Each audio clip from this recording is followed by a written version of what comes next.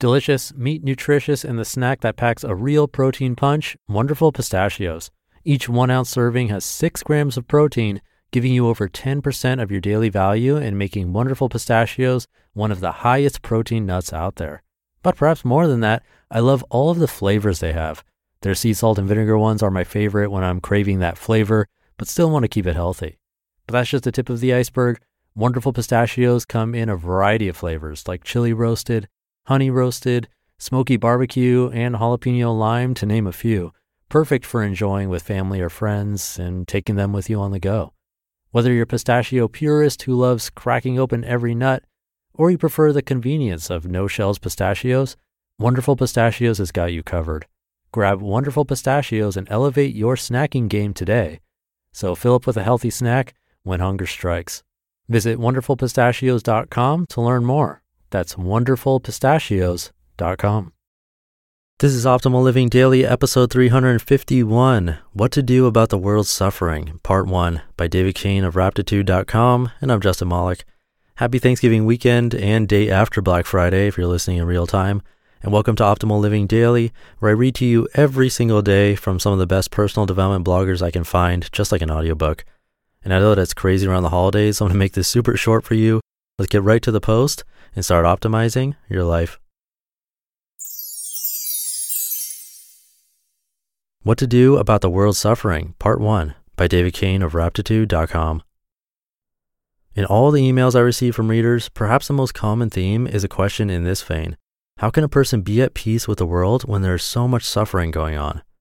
I don't think I need to start rattling off specifics here. Virtually every story in every newspaper is a tiny, nominal record of horrendous suffering for someone somewhere. Crimes, deaths, famines, wars, fires, floods. How do we live with so much suffering going on? How can I do so much as enjoy a bagel with a clear conscience while so many people are enduring unspeakable suffering? I never really had a satisfying answer for that question most of my life, and so my only strategy was distraction.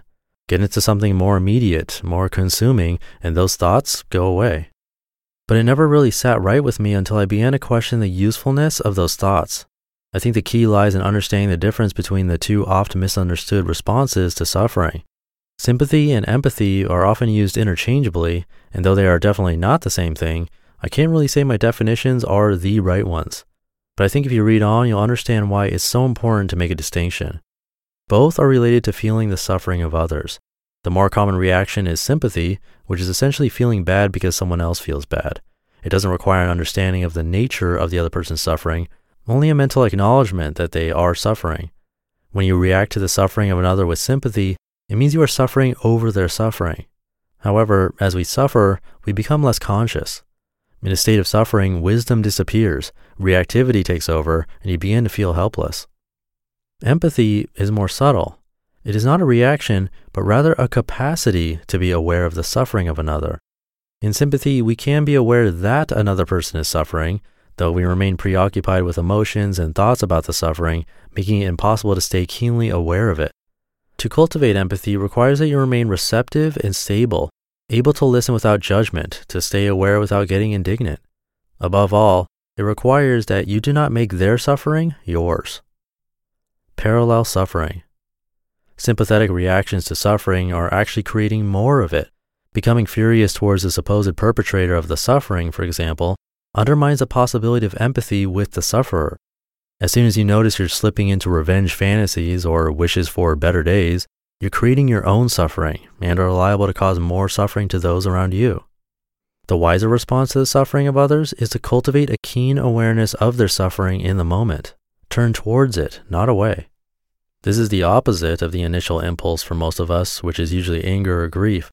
Accepting the reality of somebody else's suffering can be almost unbearable, particularly if the sufferer is someone close to you, or the sufferer is defenseless, such as in the cases of children, the poor, or mistreated animals. In particular, parents have a powerful urge to try to bear the suffering of their children, as if by suffering in parallel they could spare their child the burden. It often even feels just plain wrong not to suffer when someone else is suffering. And sometimes we affect or even create suffering in ourselves as a response to feeling guilt about someone else's plight. I remember more than one instance as a kid when I'd accidentally hurt somebody in a schoolyard soccer collision.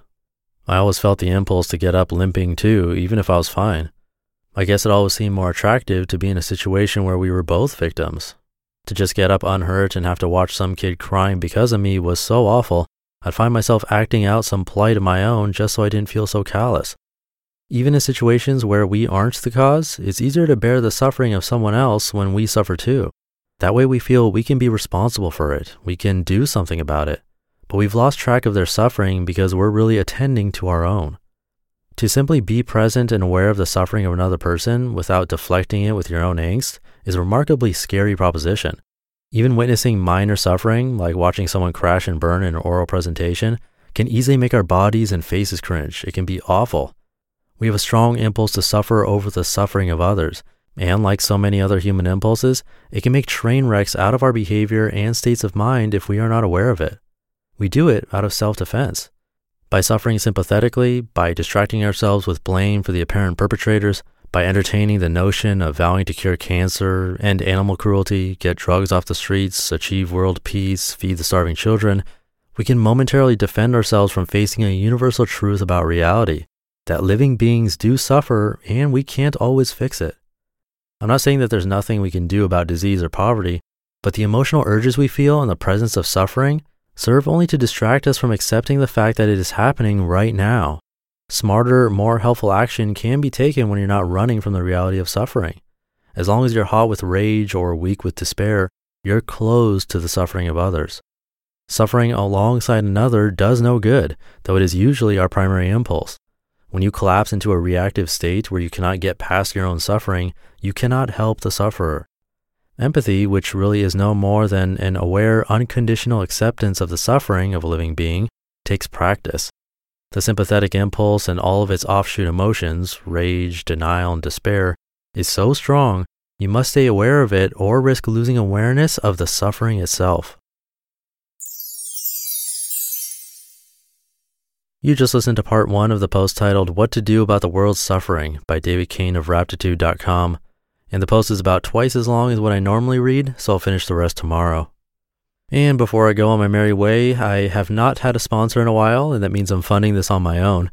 That includes the cost of hosting over 350 MP3s, not including all the ones from Optimal Health Daily and Optimal Finance Daily 2, plus the cost of the website, the mailing list, and more. So if you'd like to help out, you can contribute by visiting oldpodcast.com/support. If you can't contribute financially, that page also has some other ideas that go a really long way to help keep the show alive. Again, just visit oldpodcast.com/support, or you can go straight to oldpodcast.com and look for the How to Help page. And thank you very much for listening to that quick public service announcement. And that's it for today. I hope you're having a great weekend, and I will catch you in tomorrow's show, where your optimal life awaits. Hey, this is Dan from the Optimal Finance Daily podcast, which is a lot like this show, except more focused on personal finance. Justin handpicks the best posts he can find from blogs and authors like Ramit Sethi, Mr. Money Mustache, and more, and I read them to you 5 days a week. So if you enjoy this podcast, come on over and subscribe to Optimal Finance Daily too. And together, we'll optimize your financial life. You've been listening to Optimal Living Daily. Be sure to hit the subscribe button to stay up to date on each new episode, and head to oldpodcast.com, that's OLDpodcast.com, for a free gift as well as more actionable tips and resources to help you maximize your potential. Thanks for joining us, and remember, your optimal life awaits.